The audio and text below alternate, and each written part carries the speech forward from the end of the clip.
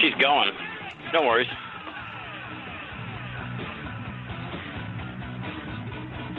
Do you want to kick on your music right when mine ends? Yeah. Do you have it ready to go? Yeah, just a sec. Yeah, I do have it ready to go. Let's do that. That way it's no awkwardness. All right. Except for us talking about it.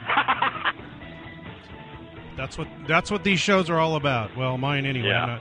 Yours, I know you're not slick, but I try to be even less slick.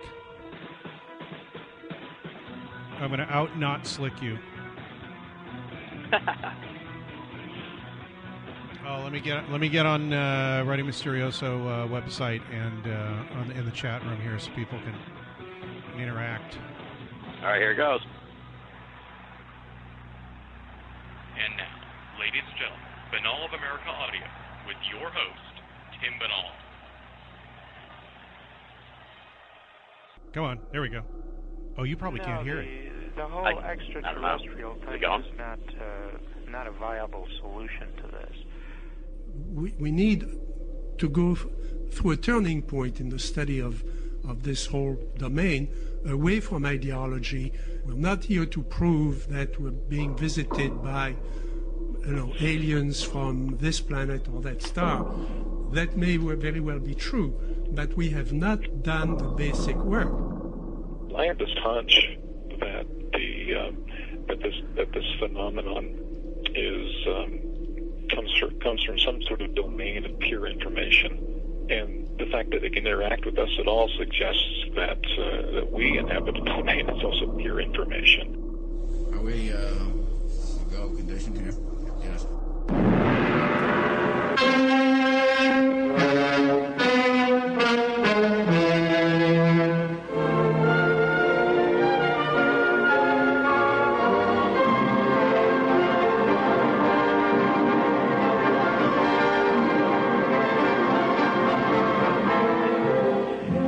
Greetings, my friend. We are all interested in the future, for that is where you and I are going to spend the rest of our lives. And remember, my friend, future events such as these will affect you in the future. You are interested in the unknown, the mysterious, the unexplainable. That is why you are here.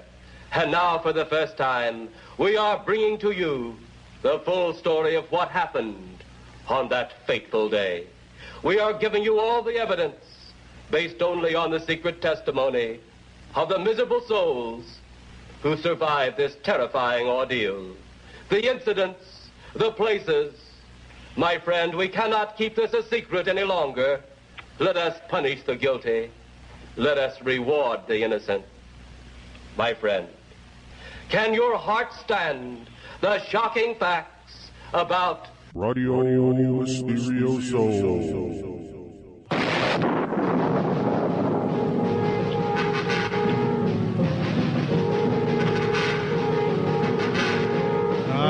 Just enough time for me to go and pick up some something to drink during the show with just tea. Can you hear me? No commercials, no subscriptions, no network, no rules. End of the day, folks, no comparison. But tonight, of course, is a comparison because it's simulcast. I was thinking, this is our third simulcast now, so maybe we're getting better at it. I think so. Yeah, I didn't even realize that we'd done one last year until you said we've been doing them I've been doing them on your show for what? Did you say 10 years? 10 years, yeah. I was telling Greg tonight, we were talking before the show, I thought we had started the year in review at the end of 2008, but then I looked and I had done a show with Greg in February of 2008 where we did a year in review for 2007. So this is our 10th year doing years in review, which is kind of weird. 10th anniversary special. Yes, yeah. It's a 10th anniversary. It's crazy. It's yeah. I do enjoy the year in review though. So it's cool. For folks who don't know, we're doing this 2 nights. So we're doing a Tuesday night show too. So here's what I noticed, which blew my mind, and it was on the phone with you, so you know I'm not bullshitting. So I was looking up when you first appeared. I guess just to explain a little bit, part of the reason I wanted to do the 2 nights is because I didn't know this was the 10th anniversary, but I knew we've been doing this for a long time, and this is the final season of Banal of America, and we're almost certainly going to keep doing the year in reviews, but it's like, I want to do something special here. Greg has the record for most appearances on the show. I didn't get a chance to count them up yet, but I'll know by Tuesday night. So I want, as I said to Greg when I was trying to put this together, it's like I wanted to do something epic here to celebrate all the years of fun we've had. Banal of America, because I don't know what the hell kind of permutation is going to afflict the program going forward. So once the season ends, so that's why we're doing the 2 nights. But what blew me away when I was on the phone with Greg was I went to look to see when I first had him on the show, and I'm not like a crazy synchronicity guy, but this one was kind of weird. It says in an interview session which spans 2 days, the 23rd and the 24th. So we 2005. So almost so what is that? 12 years ago. Yeah. You first appeared on the show over a span of 2 days. So it's like, you know, we're ending the thing on a 2-day thing, and I had no idea. I just found that out while I was on the phone with you earlier tonight. 2 days? That's how long? Oh, because you took 2 days to broadcast it all, or you chopped it up into 2 days because we talked about it. So it was a Project Beta interview. Right. But we actually taped it on 2 different days. Oh, okay. It seems to be August 23rd and August 24th. So it's a pattern. I think we must have finished the show, and then we're like run out of time or whatever, and was like, let's do this, let's finish this or whatever. Yeah, you and you mentioned that. I've known Tim since then.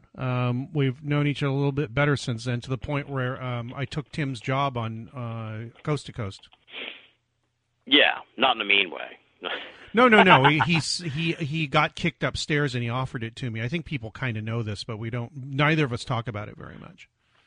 Yeah. There's no point in really talking about it. But I guess for the sake of the show, just to explain to people, because it's going to be kind of an exhaustive year in review. Because I do all the daily articles for Coast to Coast. I'm the news editor, so I write all these articles, and I've been doing the year here. You know, obviously I've been writing articles all year. So, and I just did a crazy sort of year in review wrap up over the last couple of weeks, which just Tim going through all the stories. We just dabble. Tim lives it.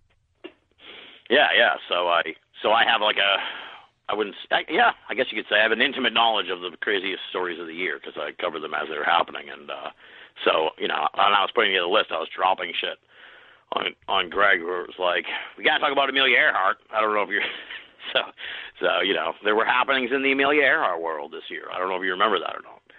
Yeah, well, it's every few years somebody says they either found something or they see her in a picture. I think that's all of those have happened more than once. Oh, yeah. But this one was particularly crazy. Yeah, but we'll get into that. We have a scorecard. Okay, all over the you place, want to go by scorecard? I was just going to dive right into that one, but it doesn't matter to me. Yeah, you know what? Let's talk about that. Throw people off. It shouldn't be in order. So yeah. Well, the crazy thing about the Amelia Earhart story, it happened in June, was what makes it noteworthy, I guess, because you're right, this sort of thing happens all the time. Was that they built like a huge History Channel special around this photo that purportedly showed her and the guy, Fred Noonan, in captivity. Yeah, standing on a dock or something in the background of some picture. Yes, and it was like an event. You know, it was an event type thing, and it got huge coverage right after July 4th. So it was like July 5th, and it went like everywhere, and it was like, is the Amelia Earhart case solved? And then within like it was a total. It was like total alien slide thing, you know. Within 2 days, someone had found the picture, and it was from a different place, and it couldn't. I think it was from the island, but it was from a different time frame or something. Yeah, it could have possibly been them. It's this weird thing where, with the advent of the internet, skepticism has taken a huge leap, and like where somebody can not only challenge something immediately, they can find the information almost immediately. They did that with the Chilean UFO video, which we talked about. We were going to talk about it, and then we realized that it had happened right before our last year in review. So we did it on the year in review last year, yeah. Yeah, but the point was, just like the Roswell Slides thing, as soon as the information is available to everybody, it's, in a lot of cases, easily checkable. So it's funny because people are getting more and more insane, but also the fact that you can check on this insanity, no matter what it is also kind of strange too. It's I think it's good. It's good to have that balance. It's just that the craziness wins out because people like craziness. Yeah, well, it's remarkable to me in a sense where it's like it says something, I think, about these mysteries or whatever. Because it's like, in a lot, these people, and it happened with the Chilean UFO thing too, so it connects to that in a sense. Because it's like these people, the Chilean UFO, the alien slide, the Amelia Earhart photo, it was like the people who get this stuff, and I understand why, but it's still frustrating, and there's good examples, where it's like they get the stuff they think is the breakthrough, and instead of like vetting it, just dropping it out there and being like, hey, everyone, look at this, see what the fuck you think it is, they sort of like build it up and make a big, and release it having concluded already. You know what I'm saying?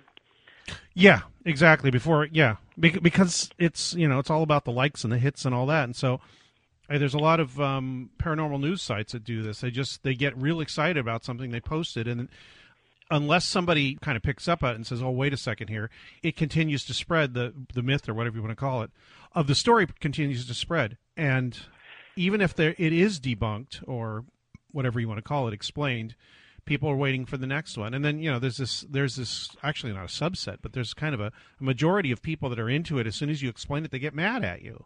And I guess I understand that, but I also don't understand if you, like Bill Moore said in the 1989 speech, are you really interested in finding out what the truth is about this, or you just want to, he didn't say this, but, you just want it to be a circle jerk forever.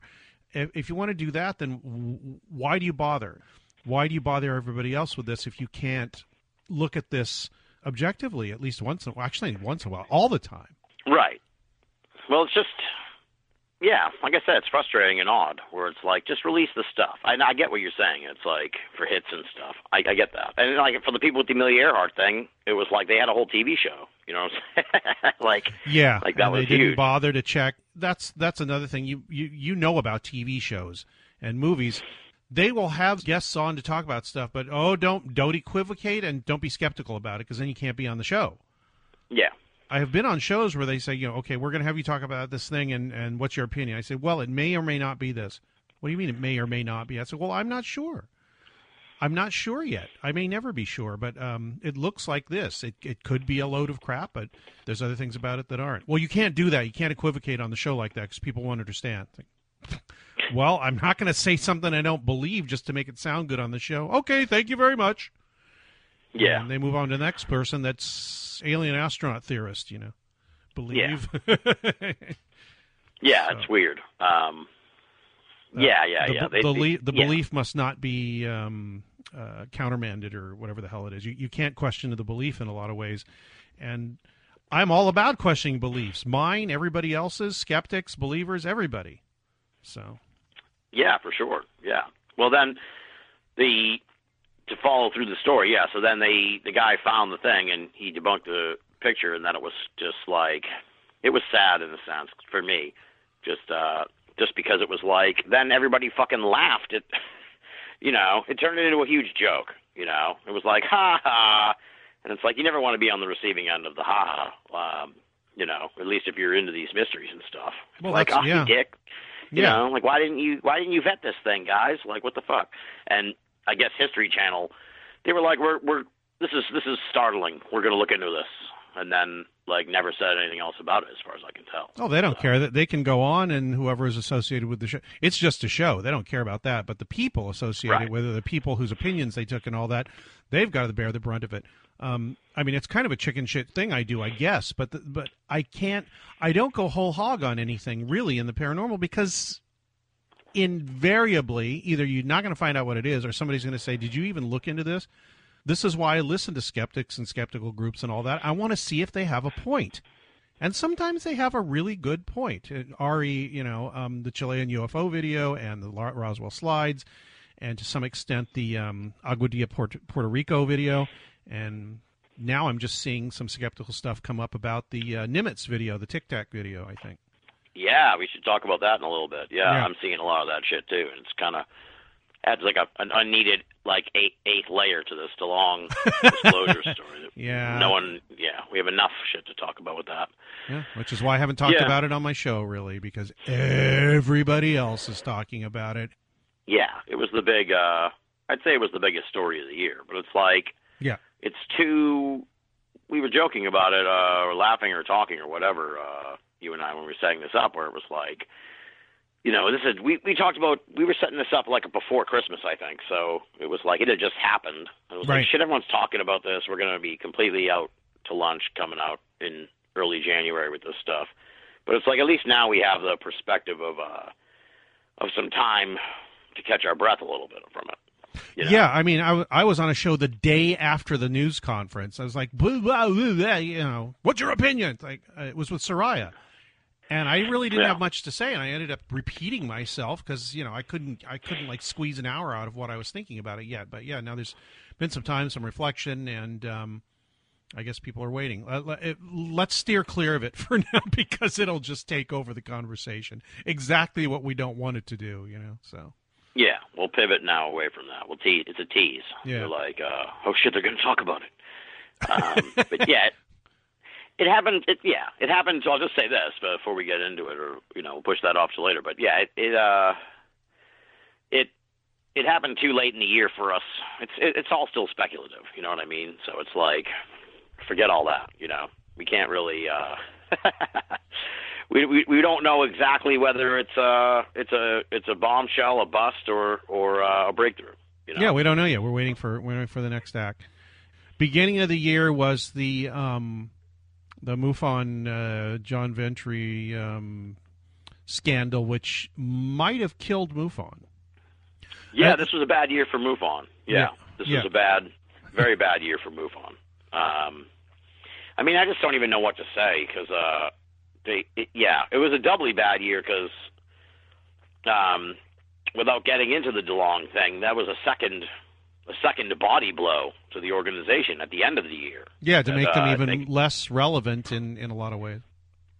Yeah, because it was like first they had a high-profile incident of racism for folks who are listening to this like in the future. Yeah, on May 14th, I think the first person that made a big stink about it and I had him on my show about a couple of weeks later. This is still up the Radio Mysterioso site.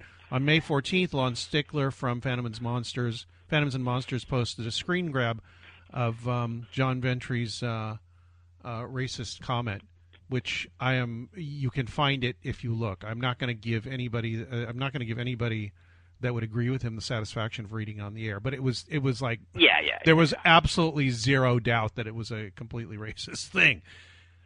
And it's a very touchy subject. The whole thing makes me uncomfortable, to be honest. But it's like, he said some seriously racially charged shit that was offensive. To I'd say like most thinking people. Throwing the run by a bunch of old white guys thing about MUFON and ufology in general into sharp relief. Exactly, and then MUFON issued a statement that like equated the people who were offended with him, and saying sort of like it was ironic in the sense. I hesitate to get into politics, but the whole thing, like with Charlottesville, it mirrored the Charlottesville thing before Charlottesville happened, because MUFON was like, there are bad people on both sides, essentially. What Trump said that everybody got, it was amazingly prescient. It was like, wow, I saw this happen with MUFON like 2 months ago. What is going on? But that was their attitude. There's bad people on both sides. Yeah, the response from Jan Harzan, the director of MUFON, said something like to the effect of, who is worse, the hater or the person doing the hating? It's like, what? Yeah. You mean people that point out this guy's a racist piece of shit are just as bad as him? What kind of a reaction is that? What kind of a public reaction is that? Yeah. I went on. They took that whole page down where John Harzan's thing within about 3 or 4 days, because about 100 people, Ryan Sprague and Robbie and I think Nick quit his position at the MUFON Journal over it. And me and a few other people just basically said, "Are you insane? What is wrong with you?" And they didn't, I don't even think Tarzan responded to it. They just took the whole thing down. That's how ridiculous and badly handled it all was. Yeah, I don't think anyone's ever I don't think he's spoken to that. I think he's been on a few shows, but I haven't heard. No, he deflects him address that. Yeah, he was on Kevin Randall's show, I think, within a month or so. And as far as I remember, he just deflected everything. He just would not. He wouldn't defend Ventry, but he wouldn't. He just kept trying to steer the conversation away from it. Instead of just saying, "Look, I screwed up. I'm an idiot. He gave us a lot of money. We were in a tight spot. Yeah, it was a bad decision. Please don't judge MUFON on that." It's like that's all he had to do, and he didn't do it. See, I didn't hear the show, so I can't say I can't critique Kevin Randall, but I would just take the words that he said and throw them back at him and be like, "What exactly did you mean?" Well, and then this was right before Roswell, and people started quitting in droves. Yeah. Lots of, especially state directors, because they, it was kind of the last straw. James Clarkson, who I had on my show, he was the state director for Washington State for many years. Yeah, I read his blog. He wrote a blog post. Yeah, he just wrote a big long thing about it, and it was great. I read that. Yeah. Yeah, and he said that we were talking a little bit about MUFON and some other things in Roswell at a dinner. Peter Robbins invited us to a dinner, and I didn't realize I had met Clarkson before, but I had. I found a picture of us sitting right next to each other. I didn't realize this was going on, but he said that during that, I saw his arms moving back and forth very purposely, like he was bending something under the table. It turned out he was bending his MUFON director's card or whatever, his membership card into over and over again, his plastic card, till it broke into pieces, and he threw it in the trash as he left the restaurant. Wow. This guy's life's like a movie. Yeah, kind of. And, and I'm pretty much on board with, everything he said there. I asked him what his ultimate goal was, and he goes, "I want to meet an alien. Who doesn't?" So I told him to get in contact with Jeff Ritzmann. So there you go. Yeah. But yeah, everybody's splitting off and doing their own thing. I think they are. Some of them are. What I feel bad about is the people that are still with MUFON, and that's the only outlet they have for their interest. Yeah, that's what I was thinking. For all the shit that I and others gave DeLong about how it's a money venture, and I still think it is kind of a money venture. It's like let me put it this way: if I won the lottery tomorrow and I had $500 million, one of the first things I'd do is just be I would call every MUFON state director and be like, "Okay, why don't you come work for my organization? I'll pay you $20,000 a year." Yeah. You know what I mean? As opposed to doing this shit for free for a group that doesn't respect you or anything else. They have to pay the same price as everybody else to go to that symposium thing. It's they should be comped. That's insane. Yeah, I know. That's just basic human decency. So, anyway, we could talk this thing in the ground. Tim and I are both, I think, answering messages and chat rooms and stuff while we're doing the show. So I'll try to stay on point here. But anyway, the bastion of the it's the bastion of the simulcast. Yeah, but yeah, I think that's it's. I don't see what. MUFON was irrelevant before. Now it's just this was the most anyone's talked about MUFON in years anyway, as crazy as it sounds. So yeah, who would have thought it would have been brought down by some racist asshole blathering online? Well, now that you put it that way, it seems perfectly reasonable. Well, yeah, it's one of those one of those things that in hindsight you're like, yeah, well, of course, but that to me it was a real left field moment for me. I was like, wow. I mean, I've been saying in 2008 or 9, I gave a talk and I said get rid of all the large UFO groups, and people walked out of the talk. They were so pissed off. Not to say that I know, but that was my idea then. It's look, they're not doing any good. They're just recycling the same thing. It's a way for people to get their UFO porno fix in a more direct way, for the most part. And then apart from that, all they seem to be doing is gathering data, which is fine. But as Valet pointed out recently in this last year, actually during the Contact in the Desert, that it's the old adage of garbage in, garbage out. if you have 3 or 4 or 5 or 10 different organizations or sources or whatever collecting information with their biases, how are you going to make a working database that does anything, really, except for that just gives you statistics? You can't make comparisons. You can't do anything because the data was gathered in a way that is not consistent. Or if it is consistent, it's only consistent for one organization, one culture, one mindset. Like, what if there was a MUFON in Pakistan? You can't integrate their data with the data from MUFON here. You can't. It's just that people see things differently. They report things differently. They're tabulated differently.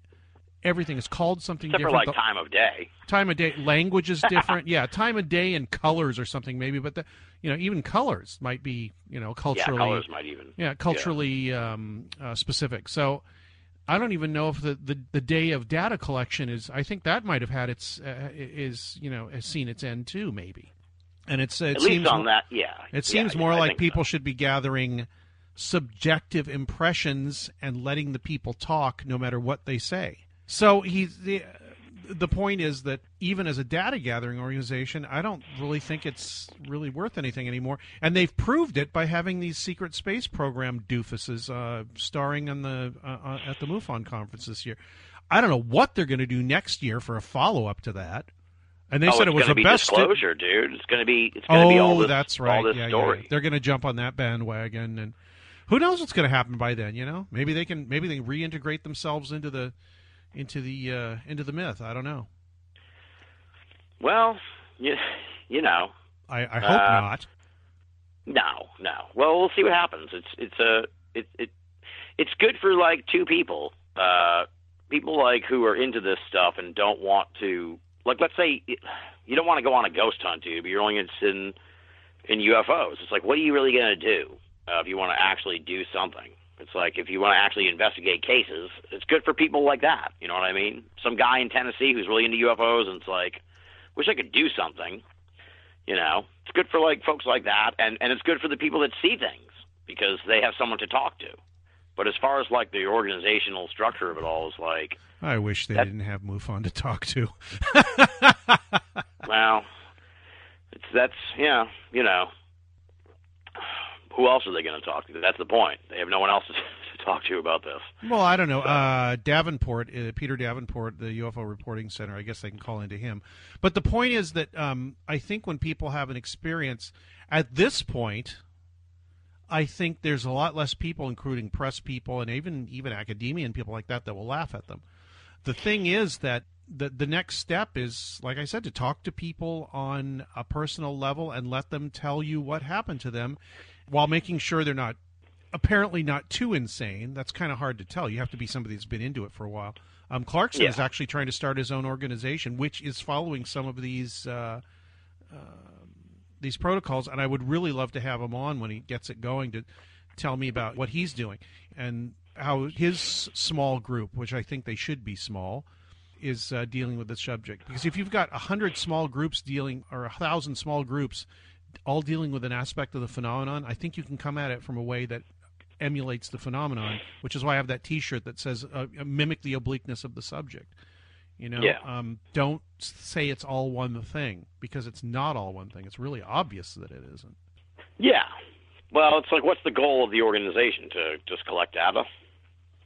Right now, the goal of MUFON, according to Clarkson and a few other people, is basically to make money. Yeah. We know that about MUFON. Yeah. But, I mean, what's the public thing? Just to collect data, I guess. Yeah, I guess collect data, and they say for the benefit of mankind. It's like, no, it isn't. It's for the benefit of your board of directors. It's just a huge, Part of me, I'm not one of those people that's like conspiratorial too much, but part of me does suspect like some element of conspiracy, just in the sense that it's like so poorly run. Like how else can you explain how poorly run it is? You know what I mean?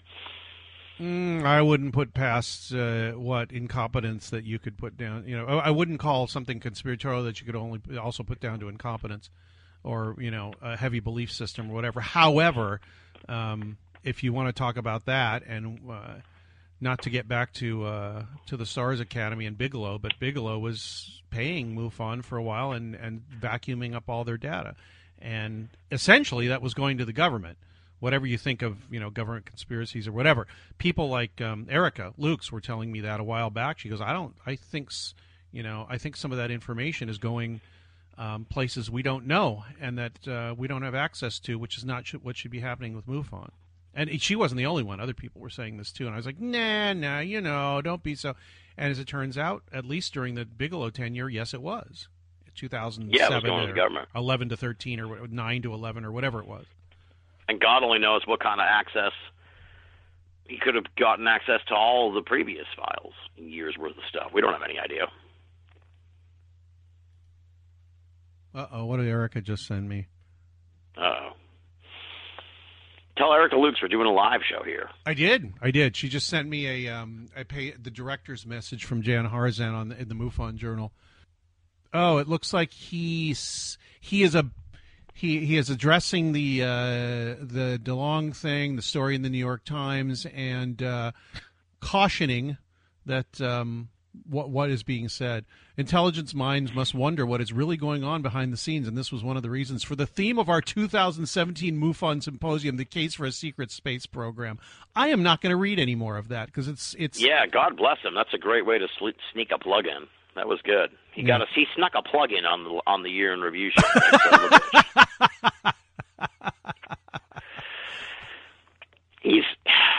I don't even know. If they should be on their hands and knees, hat in hand, asking Tom DeLonge to buy their organization. They're like, hey, can we just get some more of that funding that you guys were giving to Bob Bigelow? Like, we'll sell out. I don't know what else. Like I said, if I was what is it going to take to make you go away forever? Right, like this guy. I don't have his name, but the guy who left MUFON, he's forming his own thing. It's like if I was him, I'd just be on the phone with every one of those state directors, being like, "Jump ship, come to this group, and we'll start over on our own." Yeah, but I don't. It takes a. You'll get a desk with a little plaque and a badge. Yeah, exactly. I met some guy that was I don't know if he was the director or he was like a part of MUFON. Definitely an official, let's say. Yep. With MUFON in Nebraska or something. He seemed like a great guy, but it was everything's on such a local level. Like I said, it's for people in Indiana or whatever that want to investigate UFOs. Yeah, and in a hands-on way, I guess. Yeah, now they can't do it really unless they form their own groups, please. And if you don't, too bad. I'm almost thinking too bad because the small groups are the ones that are gonna push this thing forward because they don't have a big, they don't have a big structure there telling them what to do. The other cool thing about a small group, which I think would be great, is if when the small group is done with its purpose, disband, which is going to be really hard for people to do. I think that's another good part of what should be done with UFO study is study something very intently for a while, disband the group, and then maybe reform at some other point and with different people and go on doing something else. That's exactly what UFOs do, so why not do the same thing? It seems completely disorganized, but I think that disorganization is going at it with a right brain instead of a left brain, if you know what I mean. Yeah. Yeah, they will never disband, though, because they'll only disband when they run out of money. Yeah, people love joining up with stuff and waving banners and wearing the same hats and all that. And it's like, oh, God. That's just what the UFO wants you to do. And anybody else is trying to keep you from learning anything. Yeah, and it's not like the people at MUFON are having some kind of crisis of conscience where they're like,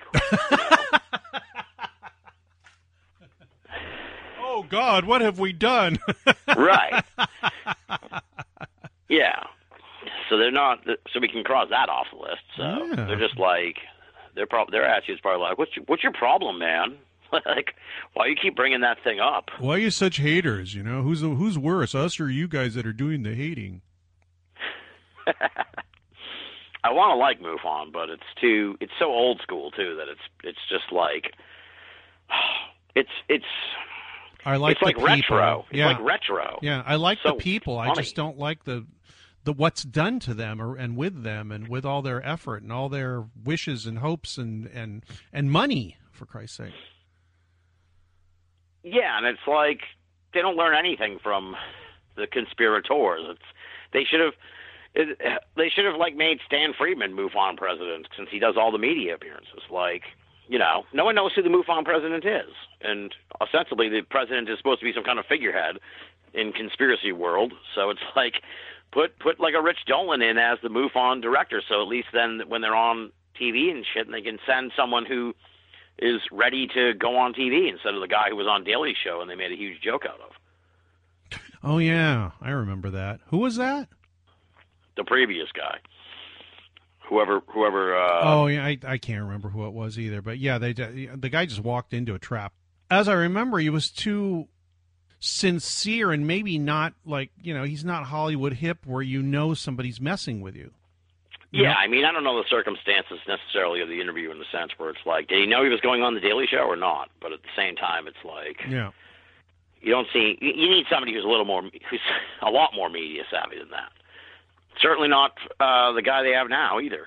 So that's why like these groups have like celebrities sort of as their heads and stuff. I thought Dan Aykroyd was like an honorary guy. Like he should. I guess he doesn't want to go around doing UFO interviews and stuff. But they need somebody like that. That might be something. At least he knows how to be articulate in front of cameras at a drop of a hat. Yeah. Right, Charlton Heston. That's what Jim Vladeck is saying. Yeah, like a Charlton Heston was with the NRA. You need somebody. Oh, right. With MUFON. But the thing is with Aykroyd, maybe I could cut out or something, but it's like he's like an honorary like board of director or something like that. But clearly he's not he's not doing anything for them. He's not doing a whole bunch of interviews like advocating for UFOs. So you need someone who does that too. Yeah, they need a spokesman, although I am loath to suggest how to save MUFON. I think it should just continue dying the painful death that began at the beginning of this year. And like I said, I'm so sorry for all the people who put in all the time and all that, but it's unsavable. It does nothing to solve any problems. It perpetuates itself. Like Clarkson said, like a company that just produces. They had a founder that wanted to produce these beautiful widgets that he'd invented. It's like, this widget will save everybody, and it's a great product, and here I'm going to sell it to you, and isn't it cool that we have this little product that'll help you out at home? And then 30, 40, 50 years later, that guy has died, and all it is a bunch of people that are trying to keep their jobs by by making a bunch of people believe that they still need this damn thing that bears no resemblance to what it was in the first place. And it's probably useless at this point anyway. Yeah. Well, yeah. I mean, I agree. I mean, there's no point. I guess I'm a fixer. I'm a fixer. I don't want to just rip on MUFON where it's like, all right, here's how you guys can fix your problem. I don't know why. Like I said, I don't know why they're so poorly run.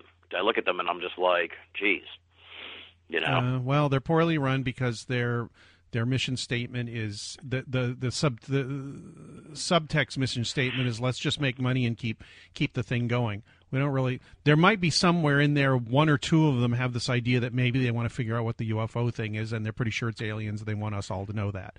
Right. Which I think is starting off from a bad premise in the first place, but. As you say, there's a lot better ways to go about it. Their time has passed. The time of the big UFO groups has passed, and they should. I really think they should, because there's no reason to have them anymore.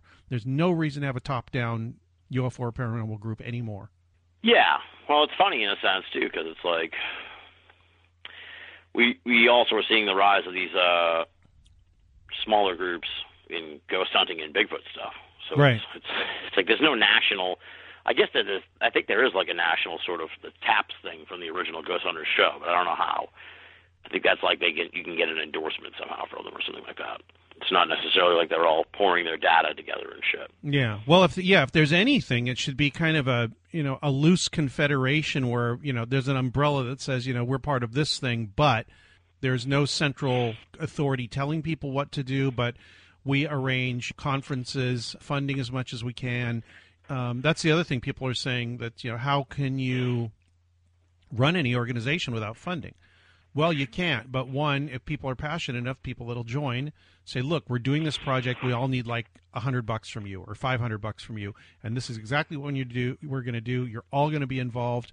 And this is our goal. Whether it comes to something or not, I hope you realize there's that risk.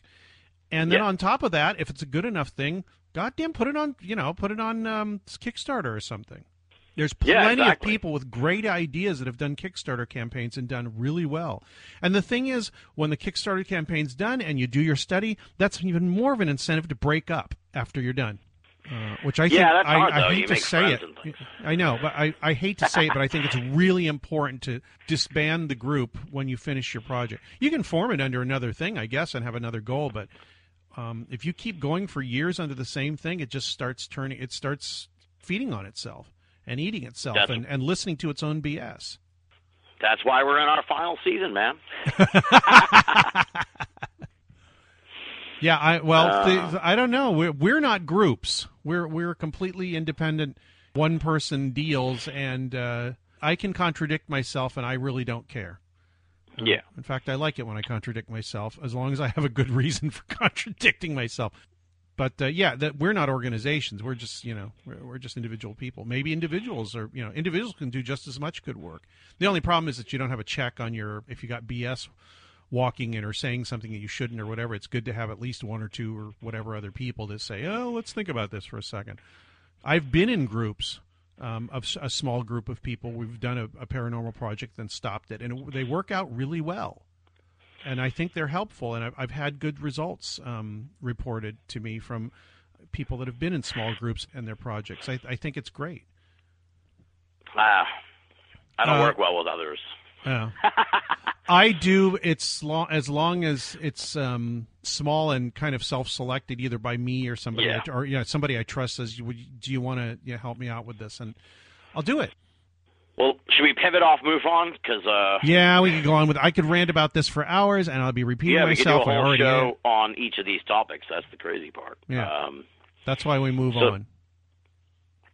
Exactly. Crime and Punishment. So the one that, go ahead. What's that? Crime and Punishment. What do you want to do next? Yeah, let's do that. Because I have personal experience with some of this. Yes, you do. Yeah. Well, I thought it was interesting that there were three major court proceedings this year with Sean David Morton, Stan Romanek, and Alex Jones. But the Alex Jones one was more. We can kind of save that for later because I feel like he's part of this conspiracy thread that we might want to pull on later. But he was involved in a custody hearing, and that whole thing where his lawyer was that he's a performer. And that made big news.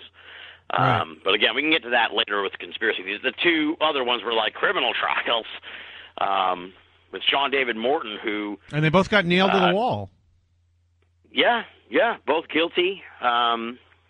You can clear up the charges specifically, but the gist of the Sean David Morton story is that he finally had to face justice for some of these financial crimes because it been going on for a while.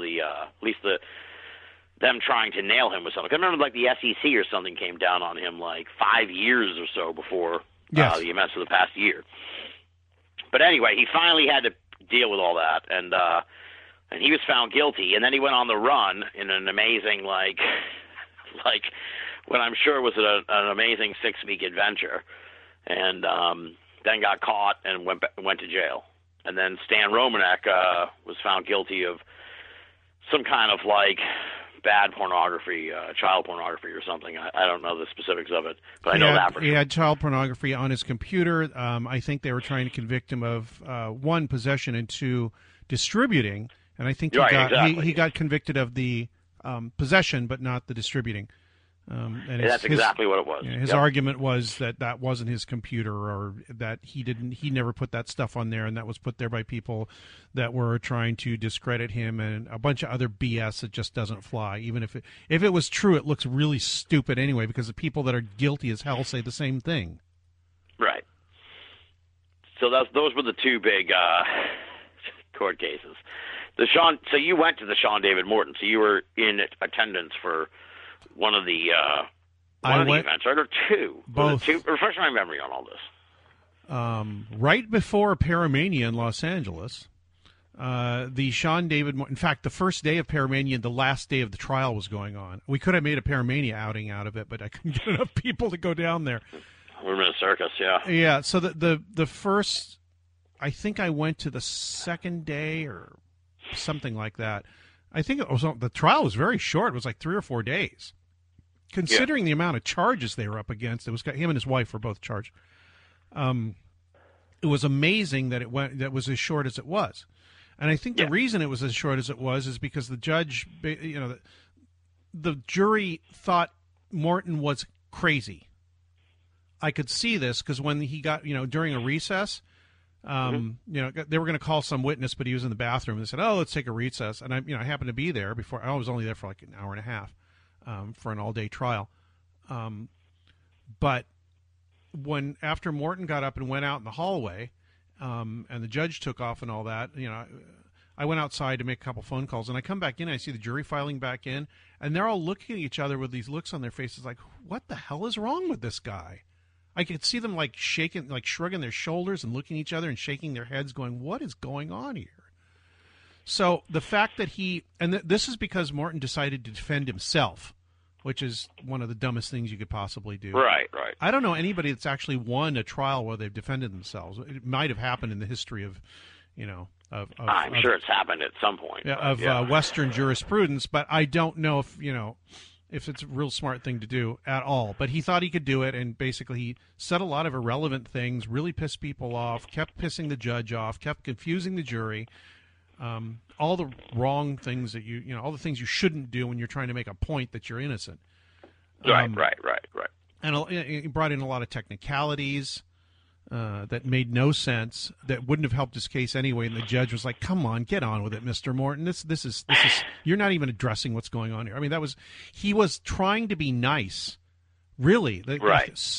What was his name? Stephen Smith, or it was a very normal name, but he was really trying to be nice to Morton, and Morton was, every time he stood up, it was like he was 1,000 cuts. He was cutting his throat, another over and over and over again. Anyway, so as you said, like what, object to stuff? He would object to things. He would he kept bringing up different amendments, right to free speech amendment, right to be notified of the charges against him. Every amendment he thought was applicable to his case, he was saying was the Bill of Rights. Amendments in the Bill of Rights were being violated and had been violated, so he kept trying to declare a mistrial because he hadn't been treated fairly by the cops and the prosecutor. And all that Jesus. Stuff. So it was very complicated, and I was confused when he was talking about it. And like I said, if I was confused, I can't imagine what the jury thought. Yeah. Because they had to sit through the whole damn thing. And they came back with a guilty verdict on all counts for both Morton and his wife, which is unfortunate because she did have a lawyer. And as far as I can tell, the lawyer wasn't very good. I was seeing things like, why didn't he mention that? Why didn't he bring this? Why didn't he bring up this material witness? Why didn't he bring... Just stuff that from watching TV or whatever. And, sitting on trials. I mean, I've been juror on a few trials. Two or three. Anyway, but I'm watching this and I'm thinking, God, this guy could have said so much more, and he'd give up so easily, and so I don't think she had the best representation. But anyway, and no surprise, the jury came back with guilty verdicts on all counts in a half a day. Yeah, it was fast. After like 4 days of trial, there was like a half a day of guilty on everything. Then, of course, as you said, he was sent off to jail and to wait sentencing, and oh, no, he wasn't sent off to jail. He was released. He sent home. Yeah, sent home saying, you have to appear at this date at this time for sentencing. And he didn't. He went on the lam for a couple of months. And then when they found him, what amazed me and then I went to the sentencing phase of the trial. Yeah, that's what, yeah.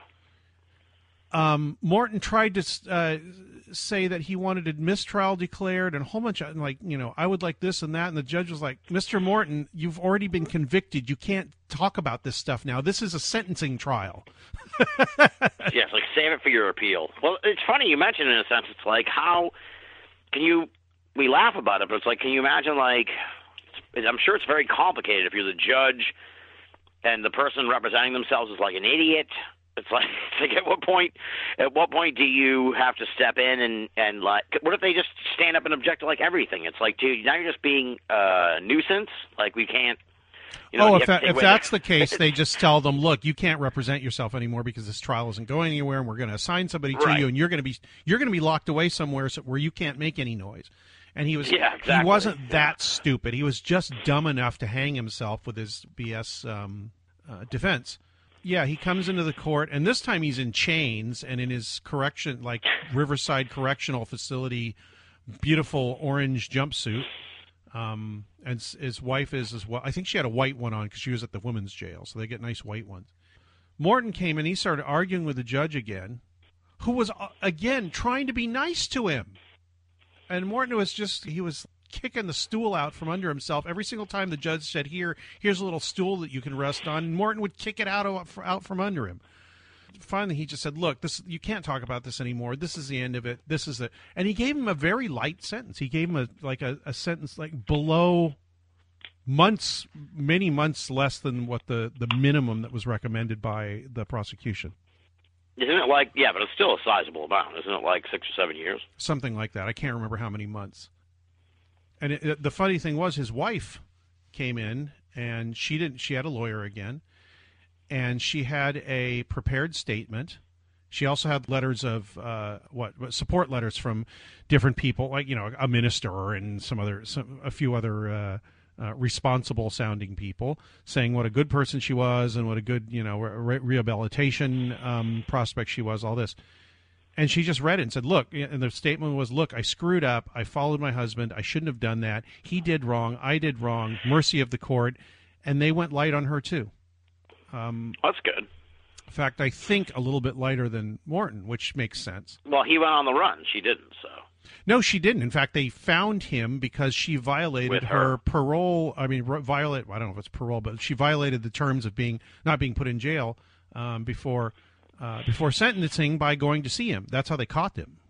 She went out to see him in Desert Hot Springs, and as she left the compound, who is it? Not FBI, not DEA. The Justice Department people just descended upon this place and just arrested him right away, with no big shootout as we'd hoped. But so that as far as I can remember, and I went to both phases, those 2 days of the trial and sentencing, and took. The first time I just took a piece of paper and I wrote really tiny on 2 sides of this 8.5 by 11 piece of paper. I must have written like 2,000 words or more on this piece of paper, handwritten. The second time I took a little reporter's notebook and filled 30 pages. Then I came home and typed it all up so that there was a record of what I saw and how I saw it and all that. And that's still, if you go to the Writer Mysteriosa site and look for Sean Morton, you can find those documents and just download them. Anyway, so much for me talking straight for half an hour. Yeah, no, it was good. I wanted to get that all on the thing for the year in review because you were a part of a big story here. It's interesting. The whole thing is interesting with with him going to jail, this guy going to jail, the people who support them. Still, it's crazy. I was laughing in a sense while I was listening to the story, just because it's like we should mention to folks that while he was on the run, he did a show. He did a podcast. Yeah, he went on somebody's podcast, and I think while he was driving away from Los Angeles in his car, he called in somehow and had that podcast from his cell phone. As he was driving the freeways of Los Angeles, he was ranting about how badly he had been treated and all that. And I think, was it Carrie Cassidy that had him on the show, her show? Yeah, I believe it was Carrie Cassidy. Yeah.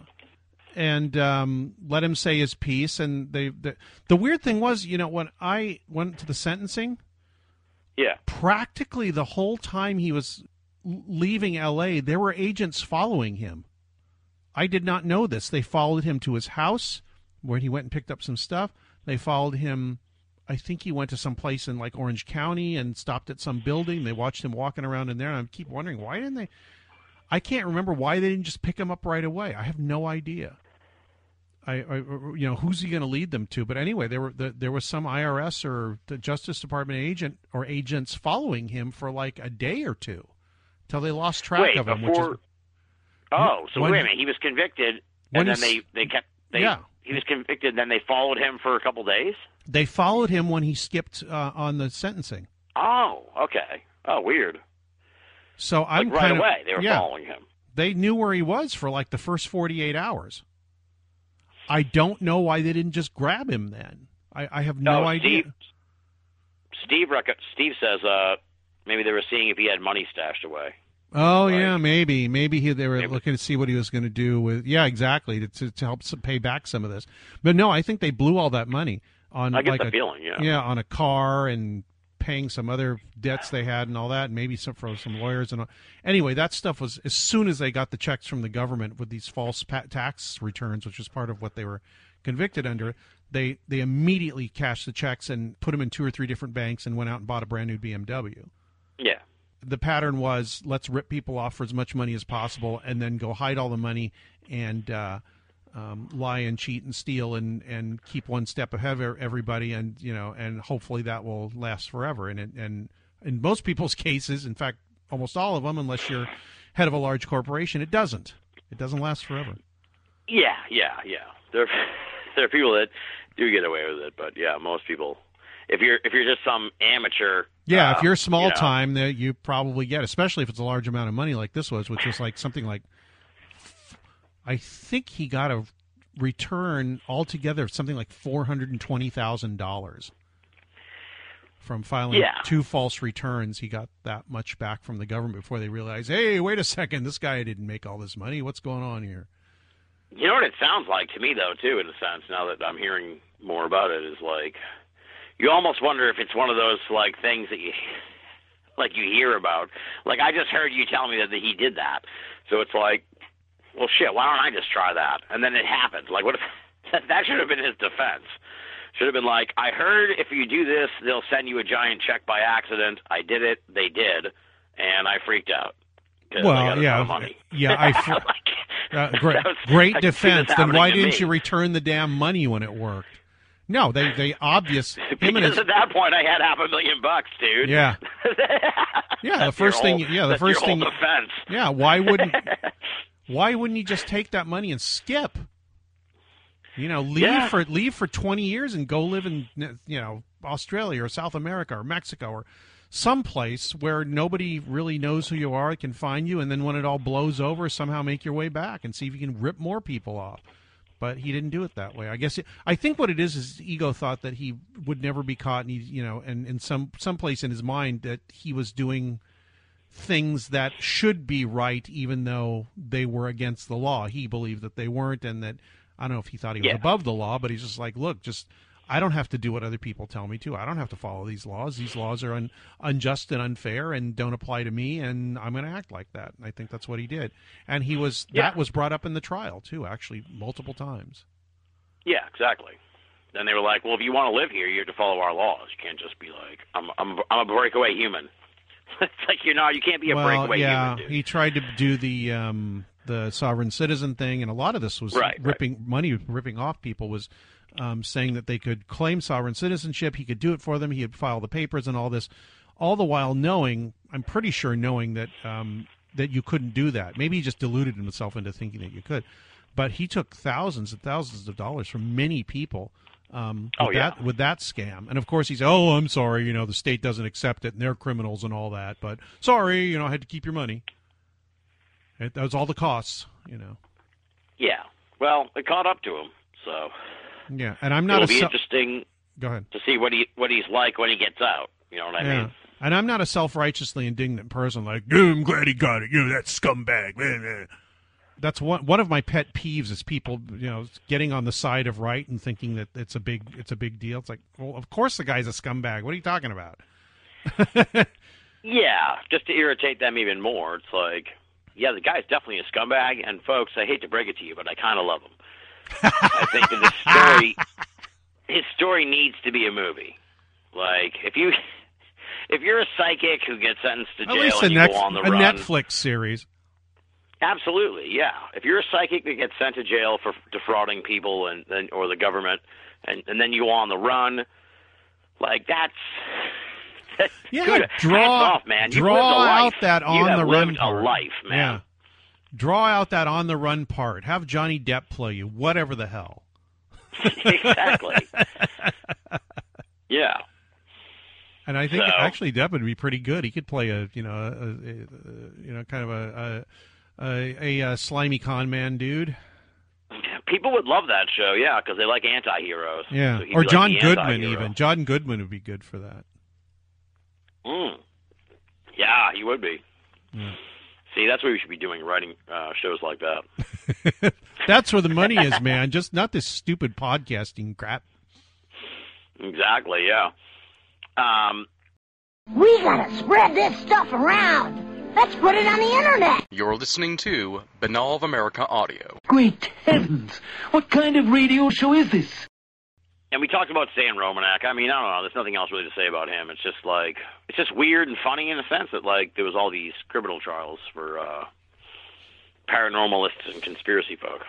Yeah. I don't know why I didn't know this before, and everybody knows about it now, but I had to wait for... Paul Kimball showed me the pencil throwing video, which is one of the funniest things you've ever seen. Just look up Stan Romanek pencil throwing incident. He's being interviewed on some video podcast, and a pencil goes flying up like past his head, and you can see his hand throwing it. And he's like, "Whoa, what was that? Hey!" And he does it like 2 or 3 times. Yeah, it's so bad. Yeah. He only got I think he got 2 years, something super short. So he'll be back out on the streets before you know it. Yeah. I don't know what that says about the state of Colorado and shit, but... Yeah, well, he's also on the sex offenders list, and anytime he moves anywhere, if anybody bothers to look, they'll know that there's somebody that was... I don't think they tell you what that was for. They're just on a list as a registered sex offender. Yeah. And part of his defense kind of fell apart when you think about it this way. It's like, his whole argument's like, I'm so close to the truth that they have to frame me for this. But it's like, well, clearly, no one gives a fuck about what you have to say, dude. like you've apparently told your tale to the world, and it didn't change the world. So why would they frame you to go to jail? Yeah, it's funny because the people that are it seems like the people that have the craziest things to say are the ones that claim to be shut up. I'm really interested in the people that weren't really saying anything that anybody paid any attention to, and then or really was at a low level, explosive stuff, and then you never hear from them again, or they just said they suddenly got interested in something else. Yeah. I remember that who was it that wrote Operation Mind Control? Walter Boart. He wasn't killed, but I guess somebody told me he found some girlfriend, and the girlfriend told him to stop doing the mind control conspiracy stuff and got him off that. And I think that's a far easier way than killing somebody to just shut him up, just get him interested in something else, And most people, I think, if you threaten them, they shut up. Yeah, definitely. It's like, okay, or you can even more, and this is, what is the easiest thing is just present them with information that leads them away from what you think that they think they're following. And if they think that they've come to the conclusion on their own based on information they've come to, by research accident or being told something in secret by somebody they trust or whatever, that will lead them away. You don't have to kill people. You don't have to put them on trial and put them in jail, anything like that. Right. That's almost tempts me to take us into the DeLong territory. Yeah, let's do the DeLong thing because I feel like. Oh dear. Yeah, I know. It's the night of. We'll clear this out and do the JFK files. Everything's a conspiracy now. DB Cooper, Yetis, orangutans, and everything on the next one because this is going to take us to the end. Yeah, for sure. And I keep saying I don't want to talk about it on my show, but it's the elephant in the room. Yeah, you have to talk about it. It's like the biggest story of the year, but we won't know for a while what it means and shit. Is the first thing to say, I think, about it. So, for people that don't know, who are listening to this in okay, everybody listening to the show can go get something to drink right now as we go. Right, I'm going to do a quick 10-second 15, 30-second recap. No, go, please. Make it as long as you want. Rockstar Tom DeLonge, we were waiting for him to do something. Then he had a press conference in October, introduced a whole bunch of suits who worked for the government, and said they were launching a company. Formerly worked for the government. Said they were launching a company, and it was met with a lot of skepticism and rightful skepticism. And at least as far as I was concerned, I was just like, just do something, dude. I don't care about your company. Just do something. So then, like 3 or 4 days before Christmas or a week before Christmas, the New York Times pretty much just like wrote a story about what we all saw 16th. In October. Yeah. Which is like, I think, worthy of talking about in a sense, where it's like, it took 2 months for them to write the story, and then it was like huge news. So this wasn't like some groundbreaking thing in a sense, if you really think about it, because it took 2 months for anyone to notice. And then essentially the Times, what made it important was the Times confirmed through the Pentagon that they had been looking at UFOs for like 5 years. And this Elizondo guy, who's part of Tom DeLonge's group, was essentially the main source for the Times story. It was essentially like meet this guy. Here's what he did. And then there's a whole lot of intrigue because it traces back to like Bob Bigelow, who essentially was running this program that the Pentagon admitted to having. So I think that's the gist of it. Yeah. And is that really? Yeah, that's the gist. And they released some videos. Yeah, and the point of the To the Stars Academy of Arts and To the Stars Academy of Arts and Sciences, which is abbreviated TTS. AAS, which Red Pill pointed out, so every time he sees it, he thinks it says tits and ass. That they were going to take any money that was invested in their company, which was a for-profit company, registered with the Security and Exchange Commission, and they had, incorporation papers, and they had initial public offering papers, and explained exactly what they thought they were going to do, which was the main thing was two main things. One, use alien technology or what has been gleaned from UFOs, either physical, which was an important part of it, it's turned out later, physical pieces of these things, supposedly, and whatever they could glean from observations people had made of UFOs to create some sort of back-engineered or augmented piece of technology that would enable what faster than light travel or a lot. Yeah, they're going to build their own UFO.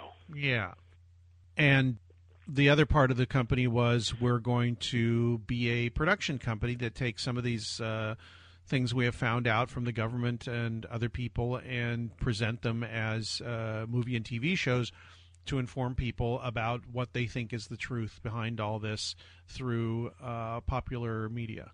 So those were the two parts of their two-pronged attack as they set out their news conference.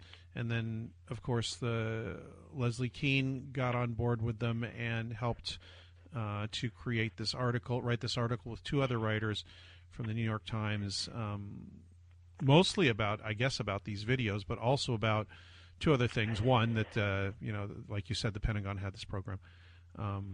And that, like you said, there are videos. Right. And they release these videos, and they are completely unimpressive because we've seen a gazillion of these kinds of videos.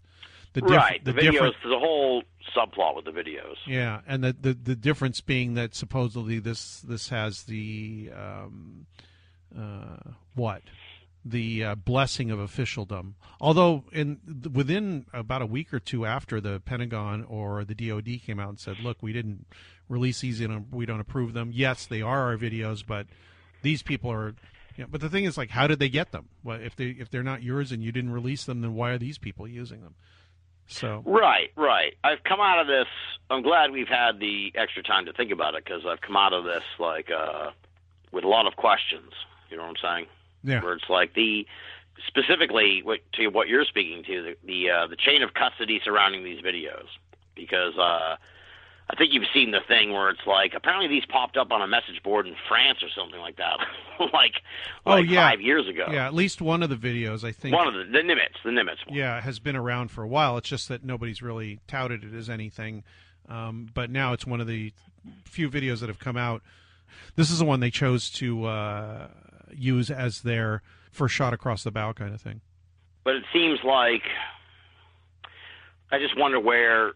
As I said, the chain of custody. Do we know who gave this? If this really came from a fighter jet, who allowed this to be released to the New York Times? Yeah, you know what I'm saying, or to the Stars Academy. Like we don't know the chain of custody on that, and that's if it was already out somewhere on the internet. Yeah, like or Jeremy Corbell or whoever got it at first. Who knows that the people that did release it. To the Stars, DeLong, Corbell, I think to some extent, a few others are saying yes, there is a chain of custody, and that it does come from the government, and they are calling it official and all that. But the upshot of all this is, apart from UFO people saying, yeah, we already knew that, and some of them saying, oh my God, this is the best thing ever, this is disclosure. I think the public at large just kind of went, well, this is pretty interesting. I mean. Because it doesn't affect anybody on a personal level every day, or change really change their worldview. Because most people kind of think that's what's going on anyway. That's the other thing I said on, I was on Tim Beckley's show last week, and I said, look, it's one thing about this is it's following the script and the myth exactly 100% down the line. Everything we've been told from Bill Moore's '89 speech to John Lear and Bill Cooper and all the way through X-Files, which comes directly out of that milieu. Every movie like Independence Day, all that, all the way up to now, this follows that script and that myth exactly, which makes me really suspicious. Well, I think I said to you before the show went on the air, it's like it's funny. Most of the opinion things I've seen, because I go to other sites and stuff that aren't from our milieu, and it's like people who are even remotely like this stuff are laughing about how they see this as UFO disclosure, and laugh about how no one seems to care. You know what I'm saying? So it's going to take a lot more than this to break the dam. Yeah. I mean, I joked with somebody online the other night that was like, they're within field goal range, but we need a touchdown here to win. We need to get it over the line. So kudos to them for getting it this close, but in my mind, it's like, just give us.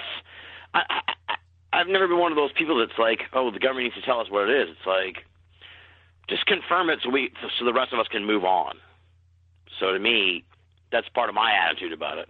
Yeah, but if they confirm something you already think, especially coming from people that really haven't dealt with the truth with this subject or a lot of others for a long time, if you're hearing exactly what you want, doesn't that kind of make you wonder what the veracity of the message?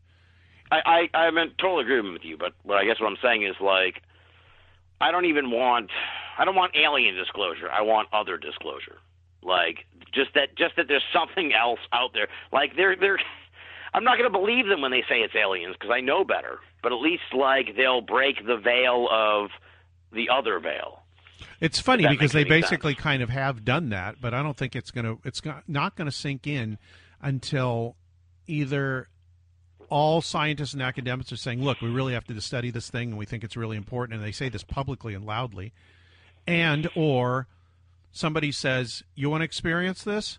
We found out how to do it. You want to know how to see an alien? Here you go.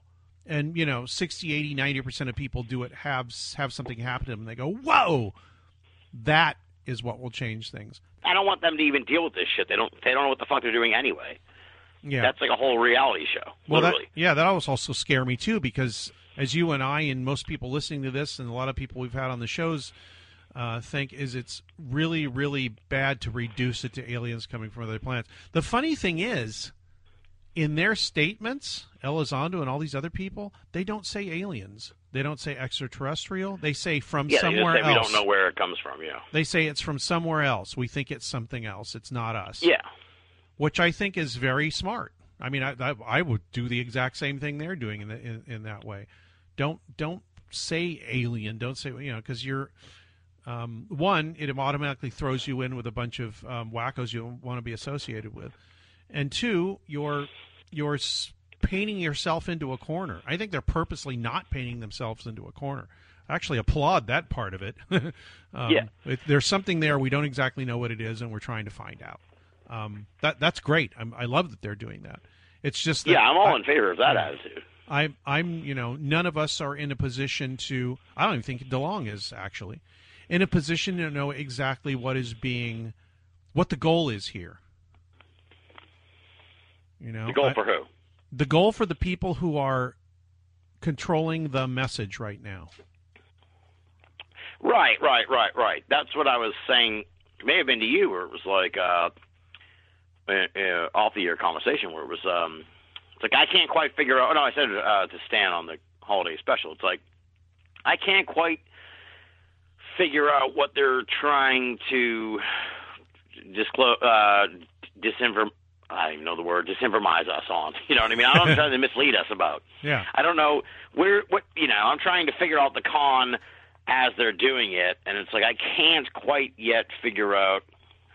Still seems to be more. We need more information. There's another shoe to drop that's going to be like, okay, now I know why this happened. Really? You know what I mean? I don't think that's ever going to happen with these people. I think it's going to either come to a conclusion that is inconclusive, that you can make up your own.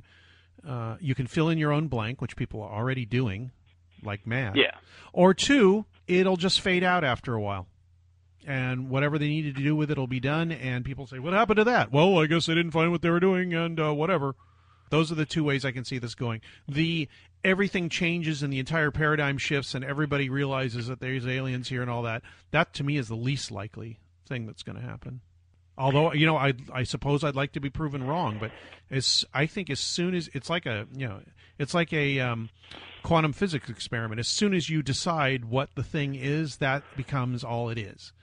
And it could have been could have been 100 other things. And in fact, we know from the history of the subject, it has been 100 other things. Right. Well, we know it's not earth shattering because it didn't change the paradigm. You know what I'm saying? So it's it very well might. Like I said to you, it's like to some people, it's like, oh, the government told us the truth about UFOs. And no one gave a fuck. Ha ha ha. It's like, so we need. In order for this to move forward, it's almost a litmus test where it's like, all right, well, what will make a dent in the consciousness of people? What will hit the zeitgeist? It's like, all right, we lost them. It's like, all right, so they pretty much know that that's what we're doing anyway. So we got to trot a fucking alien out or something. The other thing that might be going on is it's a tool to do something else that we have no idea. I've said before, like weaponized space. Like maybe it's a whole thing to eventually weaponize space because we don't know where these things are coming from, so we better protect ourselves against them. Yeah, that or who knows what. I've got little faith that it's what it says it is. Despite the if I get left in the dirt and everybody realizes it's something else and that things go on without me or any of my friends or anybody that has had different ideas about this, you know what? More power to them. That's great. I'm still not going to believe them. I don't really mind being left in the dirt. I think it's far more interesting to pursue what we're pursuing than to say there's aliens here and we have to do something about it. Dude, we already occupy the dirt, so yeah, exactly. We've already been left behind because we don't want to chase after some fucking bullshit that other people are chasing after. Yeah, So to me, it's like kudos on these people for doing something and getting something out there. But now, after a couple of weeks, like I said, there are a lot of questions that came out of this that aren't being answered. And if a year or so goes by, it's going to turn into a joke in my mind, where it's like the alien alloys thing. Like they dropped that bomb on everybody, and it's like either put up or shut up now. Yeah, that's the other part of it. I don't know what else to say about alien alloys, but. In the immortal words of Adam Gorightly, # free the alloys, man. Like we want the alloys. Like give us, if you say you have alien alloys, give the alien alloys. Otherwise, to me, that it turns into one of those like underground base Area 51 type stories. where it's like, oh, I guess they have alien alloys. They told us they do, but they won't show it to us. You know that there are reporters right now digging into this, going, where are these damn things? What are they? You know, just produce the things. I hope so, but I wonder if they are. It's like, well, can you imagine? Can you imagine a better story, either to one, to prove that it was a huge scam, or two, to prove that they really do have strange alloys from somewhere that they can't explain, that they are trying to reproduce in some way that can give them a military, economic, technological edge. I don't know. Either of those two stories would be amazing.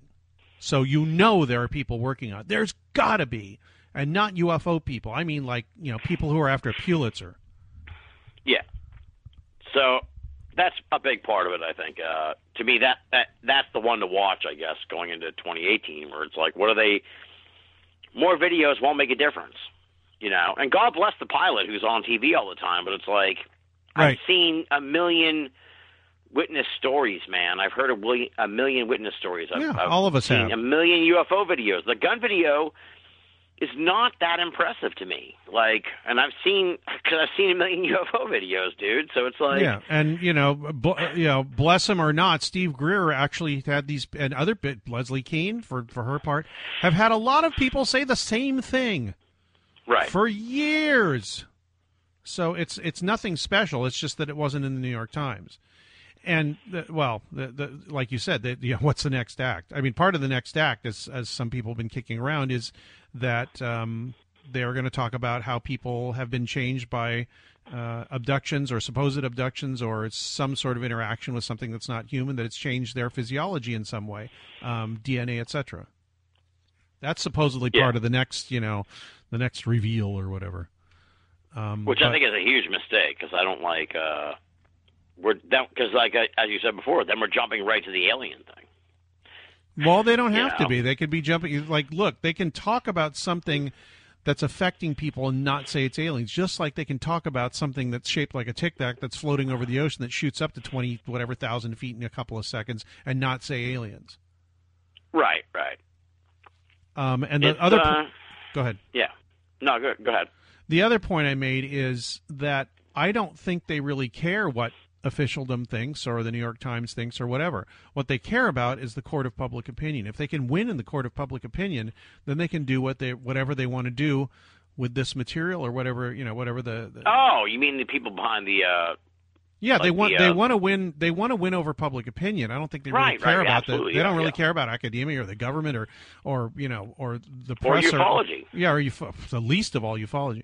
They don't really care about that. It's public perception and opinion, I think, is the most important thing here. Oh, for sure. Yeah. Whether they're no matter what part of the message is true or how much of it or whatever. I think there's a lot of, I don't know about truths. There's a lot of compelling stuff mixed in with what they're talking about that we've known about for a long time. Yeah. I think that, the least of all ufology people they want to appeal to, I definitely think that. Because there's a certain air of like... there's not one UFO person in that group. Right, exactly. There's a certain air of like anti-ufology in the whole enterprise. Yeah, I think they're trying to subvert... Yeah, exactly like you said. They're trying to subvert ufology and make it irrelevant. Right. Which I don't necessarily like... when it comes to things like we talked about MUFON, it's like, buy MUFON. That would be great, but... I'd love it to be subverted, but I'm not sure if I want... I like this method. Because it's top down. Exactly. It's top down, not bottom up. It's the W you know versus the W you don't know. Yeah, it's like... but to me, it's... Because I've heard complaints about ufology from people who are affiliated with this group, and it's like, it's like, oh, these people, they don't even get what's going on. They don't really understand how things are changing and shit. And it's like, well, what do you want ufology to do, man? Stop? I think they do. I think they want it to stop. Yeah, I think they want it to fade away. Why isn't Stan Friedman in the group? Why isn't Bruce Maccabee in the group? Why isn't I'm trying to think of somebody else. Just somebody that is reasonably respected that's into it. They don't have any of those people. These are all outsiders. The only one that's sort of a quote unquote insider is a fan. Tom DeLonge is a fan of UFO stuff. He's not a researcher. Right. Exactly. So to me, it's it's very off-putting in a sense. Yeah. Why not Alejandro Rojas? I mean, he'd be a perfect person to fit into this group. A million other people. Who's the guy that just left? A couple of the guys that left MUFON, started the Scientific Coalition of Ufology, the SCU. Why not those guys? Because they don't want them involved, just like you said. Yeah, it's a very exclusive club of like people, and God damn it, I've talked about this way too much now. I know, but not on the air, I bet, because you and I have talked about it for like hours. But yeah, to me, it's just very strange. Well, we'll see what happens, I guess. I'm always of that opinion now with this thing. It's like they did something, so what are they going to do next? And like I said, I can't figure out what they're going for. You know, I'm always going to try and like figure them out. So, yeah, and I don't understand the people that are saying shit like I said, like, what are we supposed to do?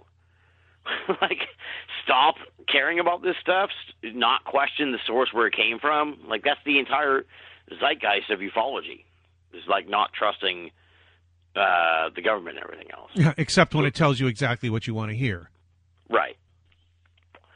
The government on this thing, it's like they're not having a crisis of conscience about this. Like, they're not. I don't think there's people there who are like, oh, shit, what have we done? In the government. And now there's probably now a like, few. oh, we're gonna... Yeah, but I don't think they're behind the GTS. Yeah, there's some plausible deniability because everybody in there says that they're not affiliated with the government anymore. That's their out, I guess. But all of this aside, if something good comes out of it and they really do change everything, and we enter this brand new golden age of openness and faster than light travel and time machines and alien alloys that allow us to never have to buy another car or whatever the hell, great. You know what? That's wonderful. I hope it's used to help everybody like they say it's going to. Best of luck to them, but I'm ambivalent. I'm ambivalent and on the suspicious side of ambivalent. As cheesy and ridiculous as it sounds, but it's actually a fragment of our current time. I found that the fact that Trump didn't even mention it, tweet about it, they asked the press secretary about it, and she just blew them off. So to me, it's like, as fucked up as it sounds, it's like, unless Trump's tweeting about it, I don't really have the time to care about it, man. So if he doesn't care about it, then it can't be that important. Or, that if you're trying to like change the dialogue of the planet, you need this lunatic who is the voice of America, for better or for worse, to talk about it. And he never did. So it's like that's another threshold they need to break if they're going to like really get this thing over the finish line. Yeah. Maybe, but I've spoken way more on this than I ever wanted to, and I'm kind of sorry about it now. Why, dude? Everyone's talking about it. We have to like because it means I partially threw into something I said I would throw into. Yeah, but I thought that, but at the same time, it's like this is what's happening in ufology. I mean, you have to like talk about what's really happening. Otherwise, what else is going on? Nothing. This is the latest development in this crazy field. We already discussed how MUFON's dying and embroiled in scandal and everything. So that's probably the biggest thing. I am not sure if it's probably the biggest thing in ufology that hit like a bomb, because a lot of things just were like, there was a period that everybody was into government conspiracy. There's a period that everybody was into the field was taken over by abduction research. And after 9/11, everything kind of like died for probably 5 or 6 years because nobody seemed to care about the subject, wondering if they were going to get blown up or shot or whatever. Now, since that hasn't happened recently in any great way, that people are back to being interested in it. Maybe there's a connection there. I do not know. But there is a very definite inverse relationship between something really that just shocks everybody into a different paradigm and paranormal and UFO and all that. All of that just went completely south for, I don't know, maybe almost 10 years after 9/11. Yeah, well, I think this year was like that too, honestly. It felt like when the real world is stranger than the paranormal, it's like people don't really care. And I felt like that was the case this year, because this whole, again, I don't want to get into like politics, as crazy as it sounds, on a year in review show, because I feel like this was like the biggest thing looming over the whole planet. But the situation with Trump being president, it's like that's all anyone really gave a fuck about. It's hard to like care about Bigfoot and ghosts and UFOs if we're dealing with like we have a reality show president, man.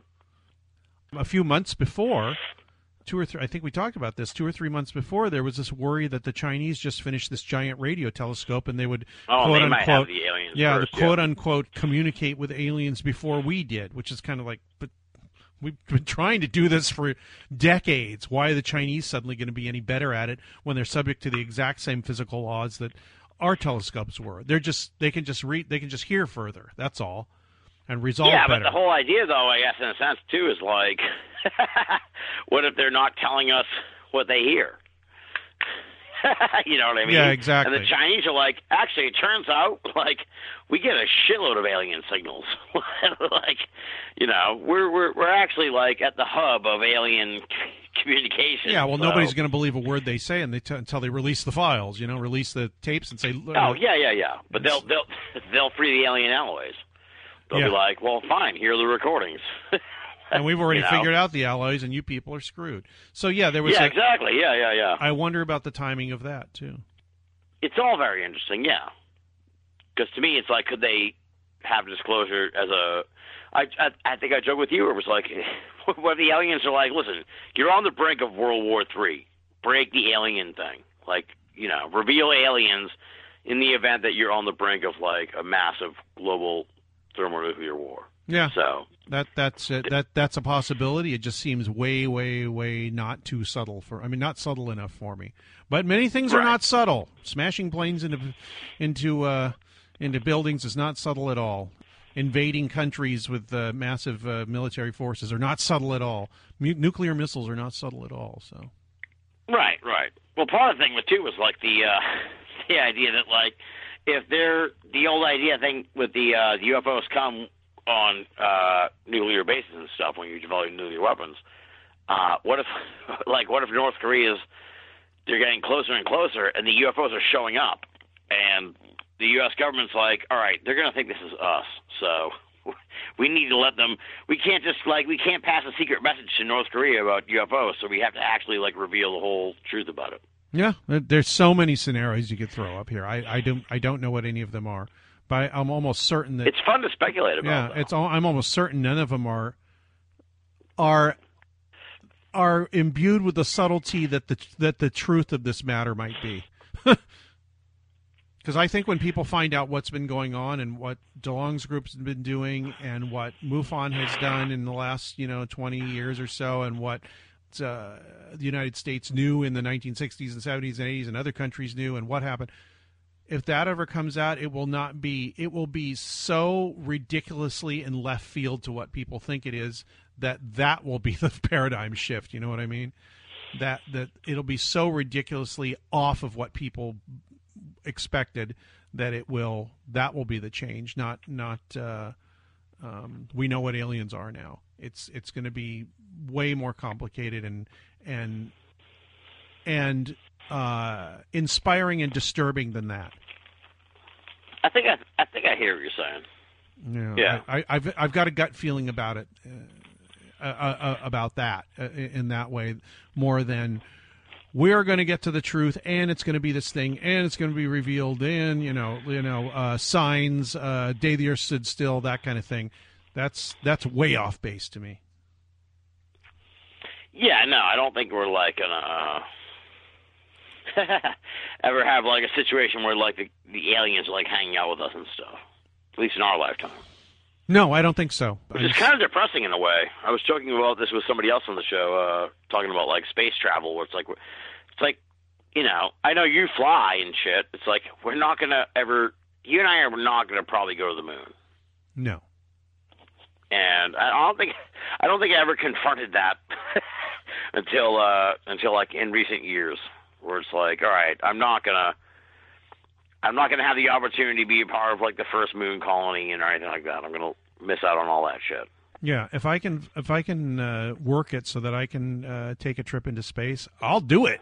I mean, If I was, I wish I was Angelina Jolie or whoever that, who the hell else has put up these for space, not SpaceX, for Virgin Galactic, put up money for their first ride. I would have done it in a heartbeat. People are like, oh, I don't know, you could die. It's like, oh yeah. I would much rather die being shot into space than I would like on a bed or in a car wreck or something.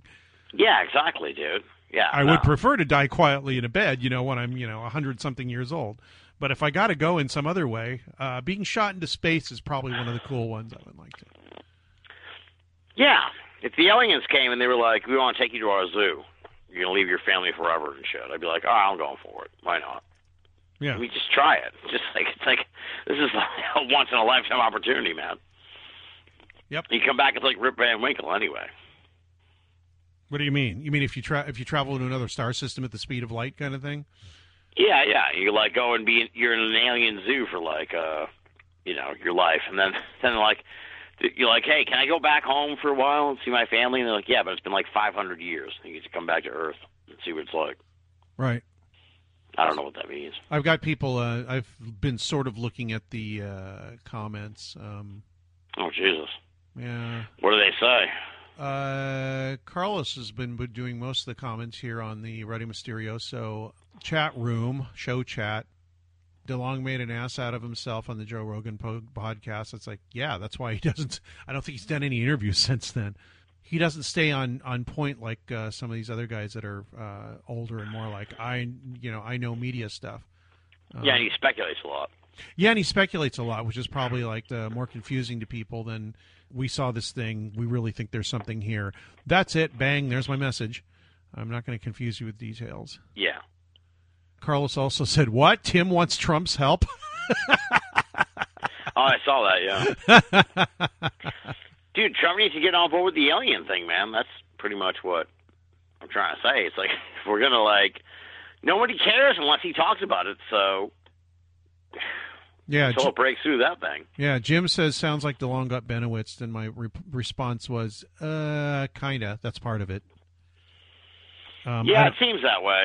It seems that way, but, I'm not in the middle of that. I don't know what's going on. It's not like they're trying to drive him crazy.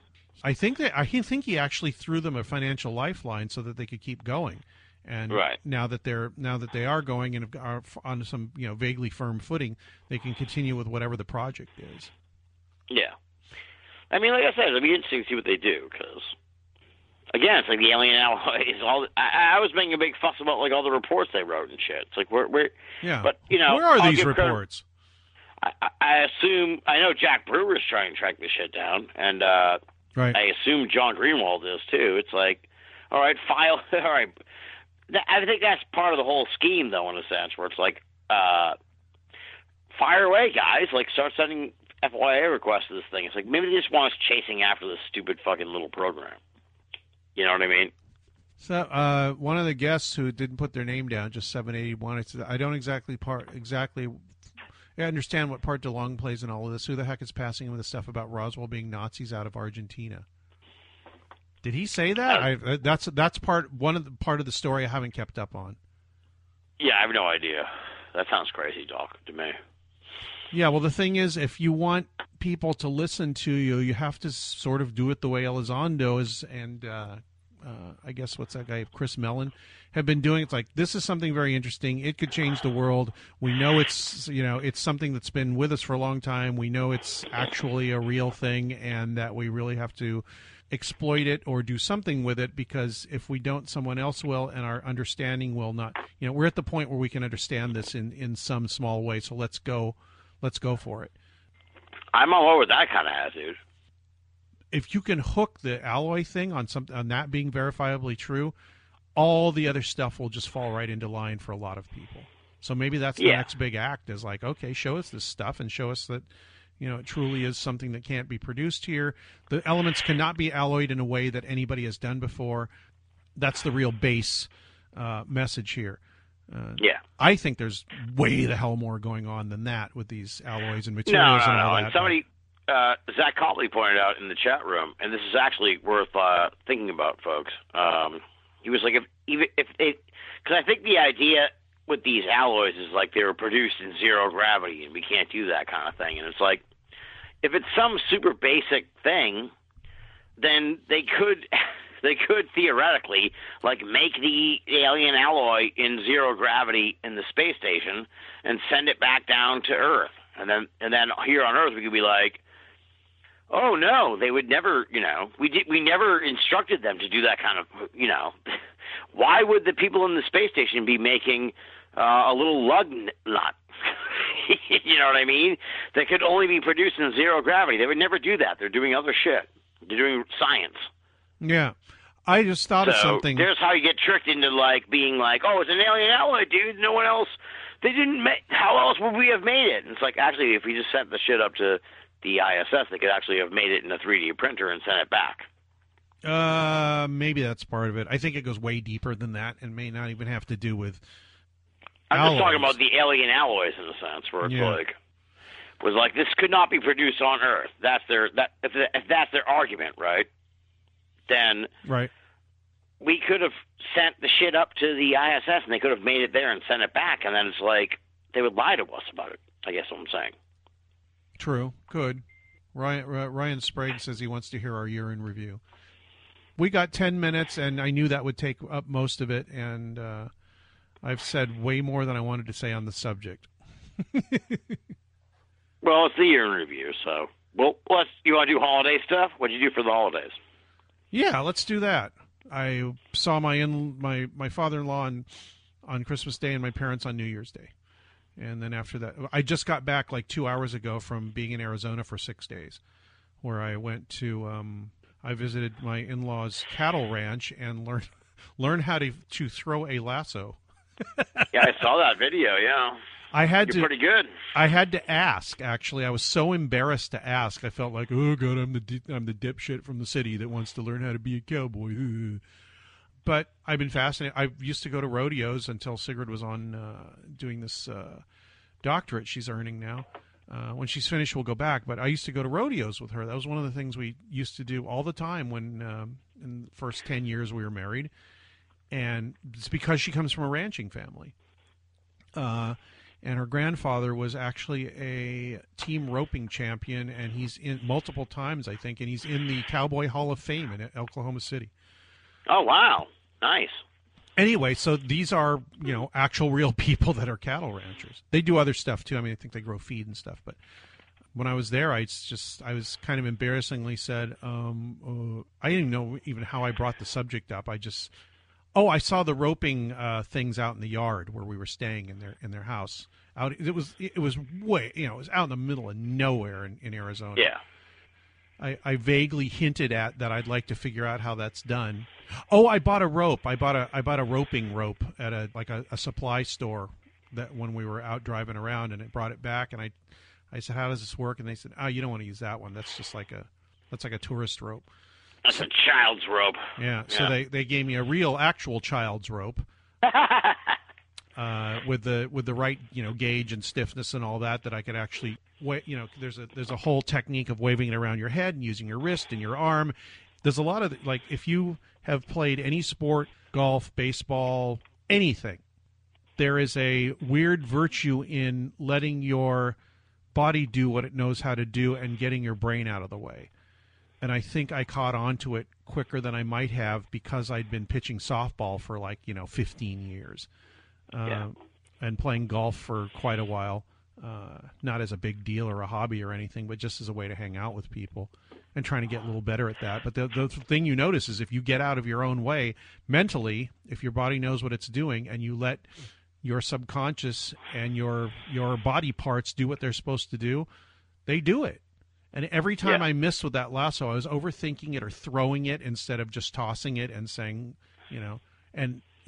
kind of visualizing where it was going to go and what it was going to do. That video was one of the times where everything fit just right, where I threw it just right and all that. And you didn't see before the video's going, I actually swung it around my head about 30 times trying to get my timing right, because you're kind of going, yeah.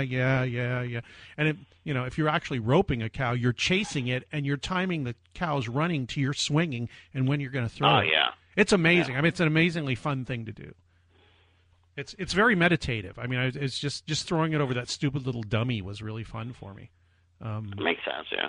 Yeah, and I come back here and I actually bought the roping rope I bought is sitting like 5 feet away from me on the bed. Nice.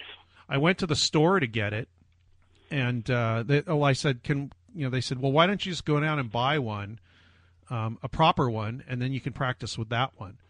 So they took me to the local feed store, and I picked the rope gauge they told me to get. The only one they had was pink. I said, do you have any other color than pink? They said, that's not pink, it's flesh colored. I said, no, it's pink. They said, nope, we don't have any other color. And I'm thinking, is this some kind of trying to pull some shit with me because I think that I can do this and they're just making fun of me? What's going on here? Yeah, that's weird. But they're all very nice and like have fun, and it's such a fun thing to do, and it's a great pastime, and we're so glad you took it up, and that's so cool. Oh, you're from L.A. I thought they'd give me this, L.A. asshole thing, and they didn't. Very nice people. Nice. Well, anytime I go somewhere else in the country, especially if it's some place where there's a stronghold of you people from California, I try to disabuse them of look, I'm from California. I was born there. I am not the kind of person that you think comes from California. I'm really not. You know who you're talking about? Is people that were born somewhere else. They watch a TV show. California, yeah. Yeah, watch a TV show or a movie about California, and then they come out here and try and act that way. Those are the kind of people you're talking about. And the thing is that they come out and do that, and they produce more TV shows, and it goes back and forth until it does.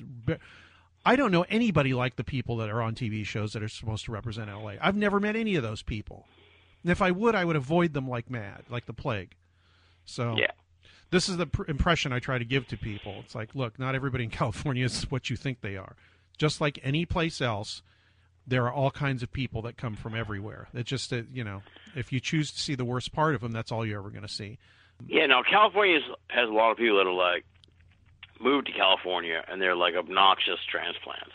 I find. Yes. My brother's one of them. My brother, God bless him, I love him, but he's one of those people that's like, he moved to California. He's just, he'll come home and be like, yeah, it's so nice right now in Laguna Niguel. It's like, you're not from California. Like, you can't have hometown pride from moving somewhere, man. Yeah, exactly. And I don't pull that, even though I did right before this with you, because you said it's 13 degrees. I said it's 63 here. Yeah, but you live there, so it's I live you're here. From there. I don't hold it over people. You're freezing your ass off. I live out here. It's like no, you actually, you just texted the actual temperature. So it was, believe me, I was looking for a reason to be like, hey, fuck you, man. But there was nothing in there that was rude at all. Because I don't think, what, am I better than you because I live somewhere where the temperature's different? What the hell kind of logic is that? It's going to be like a real asshole. I'd be like, well, you got to live. Have you ever lived in a negative 3 degree fucking place? No, I haven't, and I don't want to. It's really, it's quite the experience to have. Yes. You cannot leave the house. Yeah. Well, how about living in, camping in the desert when it's 118, 120 degrees during the day? I've done that. There you go. But I chose to go out there, which is even more insane. I could have stayed at home where it's like 95. But I like hot weather. It makes I'm like the heat miser in the Rudolph the Red-Nosed Reindeer Christmas thing. If it's under 70, I feel like something's wrong. Yeah, it doesn't snow out there, right? No, I think I've seen snow once in Los Angeles the whole time I've lived here. And, yeah, I was born in Pasadena, grew up in Orange County and San Diego, then came back here for college. So, yeah, I've seen snow 2 or 3 times in my entire life in Southern California. That's not in the mountains. How was your holiday period there, Tim? I got a ton of gadgets, man. I went gadget crazy this year. Oh, yeah, Christmas. You got the gadgets. You're just about to say, no, that's the I'm going to hang up my podcasting Spurs, and then somebody buys you a brand new pair of shiny silver Spurs. Yeah, I have a whole I'm actually like designing a whole studio at my house to really take this thing, whatever it is, to another level. I actually talked to Steve Ray today on the computer. We did a video chat for my seat at the new office.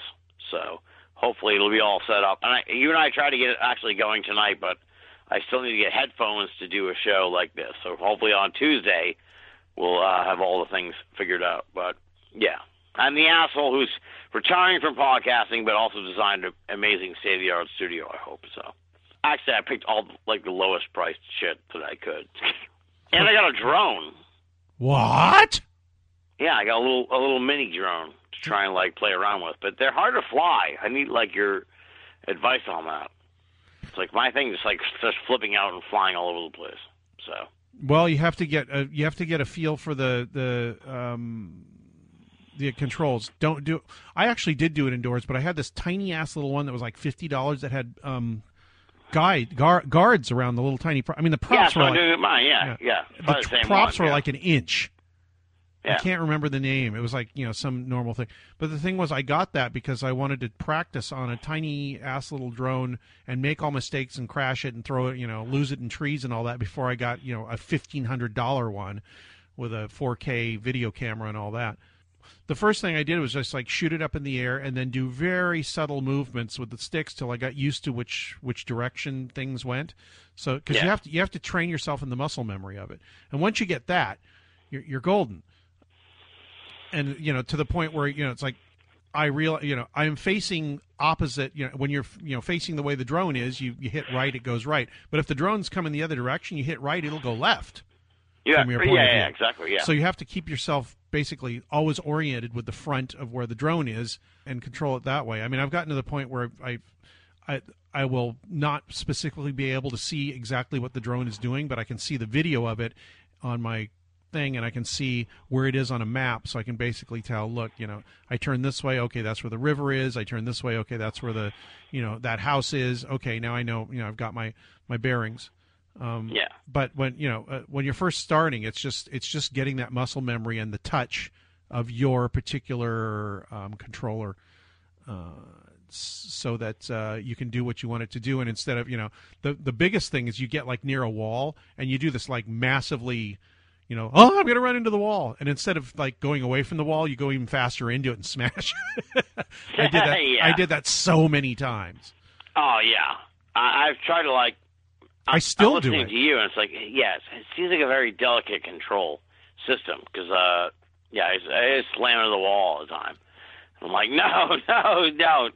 But once I figure it out, I think it's pretty cool. Yeah, when I could fly it around my head, like in a square or a tight, a vague circle, then I figured I was okay to go, just like put it a foot in front of me and fly it without looking at it, fly it around behind me and back in front of me, just with these subtle movements of the controls. At that point, I said, okay, I can get the expensive one because I've got this one down.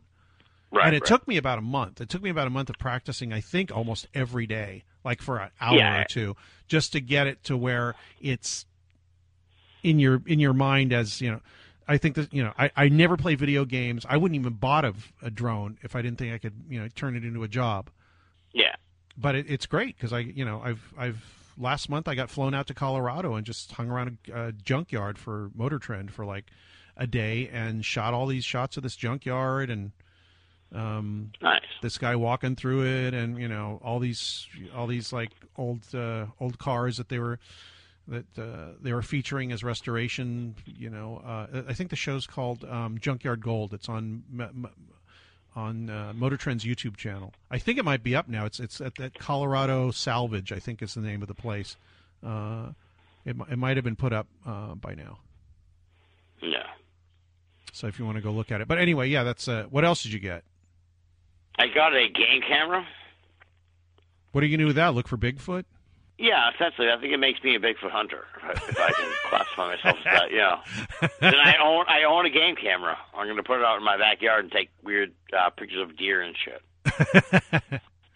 All right, we are at... Oh! Yes, go ahead. And the other thing I want to talk to you about, actually, is I got an Alexa. Oh, dear. The Airbnb we were staying out in Tucson had one. As soon as we walked in and we saw it going, I said, Alexa, quit spying on us. And I can't remember what it said. And then we just went and unplugged it. Oh, it really is so nice, dude. Yes. That's my favorite thing I got all Christmas, man. Of all the gadgets, I'm like, I love the Alexa. It is so fucking good. Why? Because it is... Like, I got the Amazon Music part, too. You can play any song anytime you want whenever you want, like wherever you are, without having to put a disc in. And you just sit there. I can walk upstairs right now and go, Alexa, play Mambo No. 5, and it'll play the song. And to me, it's like I'm not planning some international espionage ring or a gold smuggling operation. Like, I don't reckon, I'm not doing anything. I'm smart enough to know that if I'm going to, like, plot to murder my wife, I'm not even married, folks, so don't take that the other way. Can you hear this, like, too? What's that?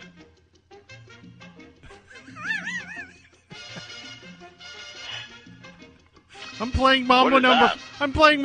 5. I'm your Alexa. Oh.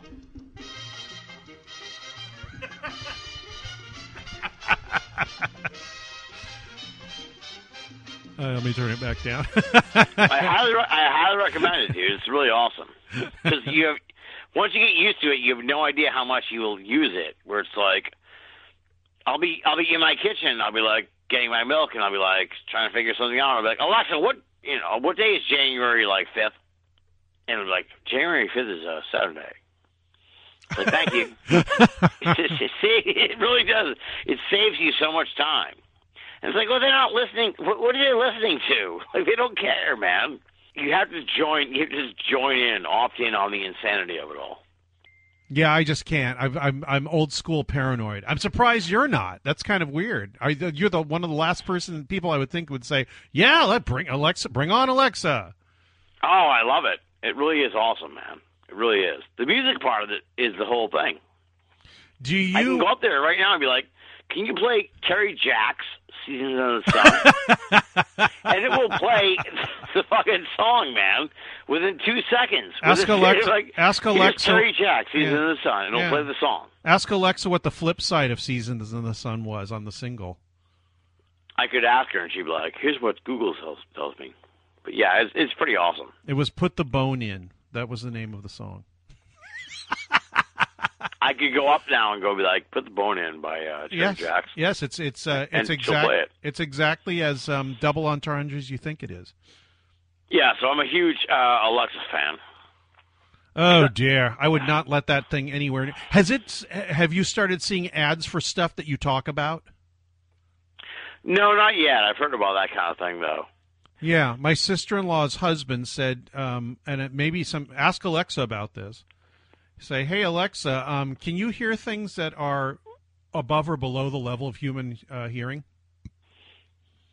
Because apparently you can, this is the rumor, I don't know if it's true, maybe somebody can find out. Well, I'm not going to sit here and look it up now. Is that Alexa, or what's the other one, Google, whatever it is, can hear instructions that are either above or below the frequency of human hearing. Probably above would be a little bit more useful, but yeah, it can start taking commands that you don't even know it's getting. So I don't know. It just having some electronic thing there listening to everything I say just bugs me. Yeah, I don't want Walmart to know. Alexa, but there's a part of me that when I experience it, and I was laughing about it tonight with my family, I was like, someday it'll be like a little rolling thing that'll roll in the room, be like Alexa, like a little robot butler will come in, Yeah, I don't know what I'm going to do when that happens. Like when I'm 89 years old and I can't do anything for myself, I'm going to have to. Well, you know what? At that point, I won't give a shit. Who cares? Who hears what I'm saying? I would just get it. Who cares? Who cares? No, I just don't want to be market. The thing is, this stuff's going to happen anyway. And my wife was saying, well, that's, you get tracked anyway. It doesn't, there's nothing you can do about it. Oh, yeah. She's just as concerned about it as I am. But I say, well, why make it easy? I just don't want to. I've got this little bit of dignity in me. It's like, well, why make it easy? Why make it easy for them to either see what hear what I'm thinking, market some crap that I just mentioned one time that I think I might be interested in? I've searched for stuff online, and I've pretty much tried to spread my identity out so it doesn't really make any sense and doesn't hook into anything else, and my my contacts list isn't on there and all that. But still, every once in a while, I'll say, I'd like to get a security camera for the apartment building here.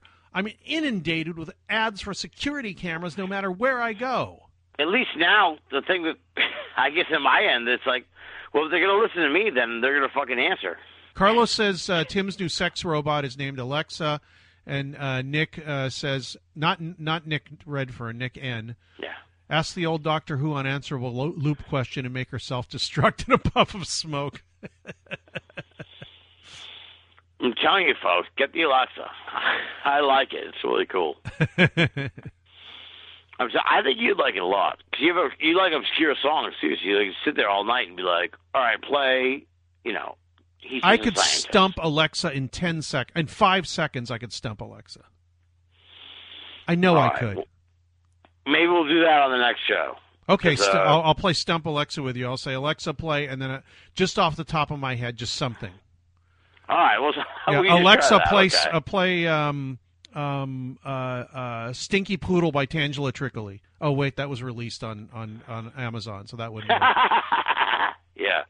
See? Alexa has a hold on everything, man.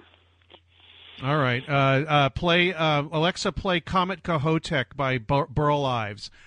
That Alexa cannot find. Tale of the Comet Cahotek is on YouTube, so Alexa could probably find it. Actually, yeah, exactly. There it is. That's the Tale of the Comet Cahotek by Burl Ives. The tail like the Comet Cahotek. Such a dumb song. Oh my God. Ridiculous. Okay, I will on Tuesday. I will stump Alexa. All right, brother. Good night. Thank you for night one, and here's to night two. All right. Talk to you again in a couple of days, and I'll try and get this posted, I guess. Good night. Good night.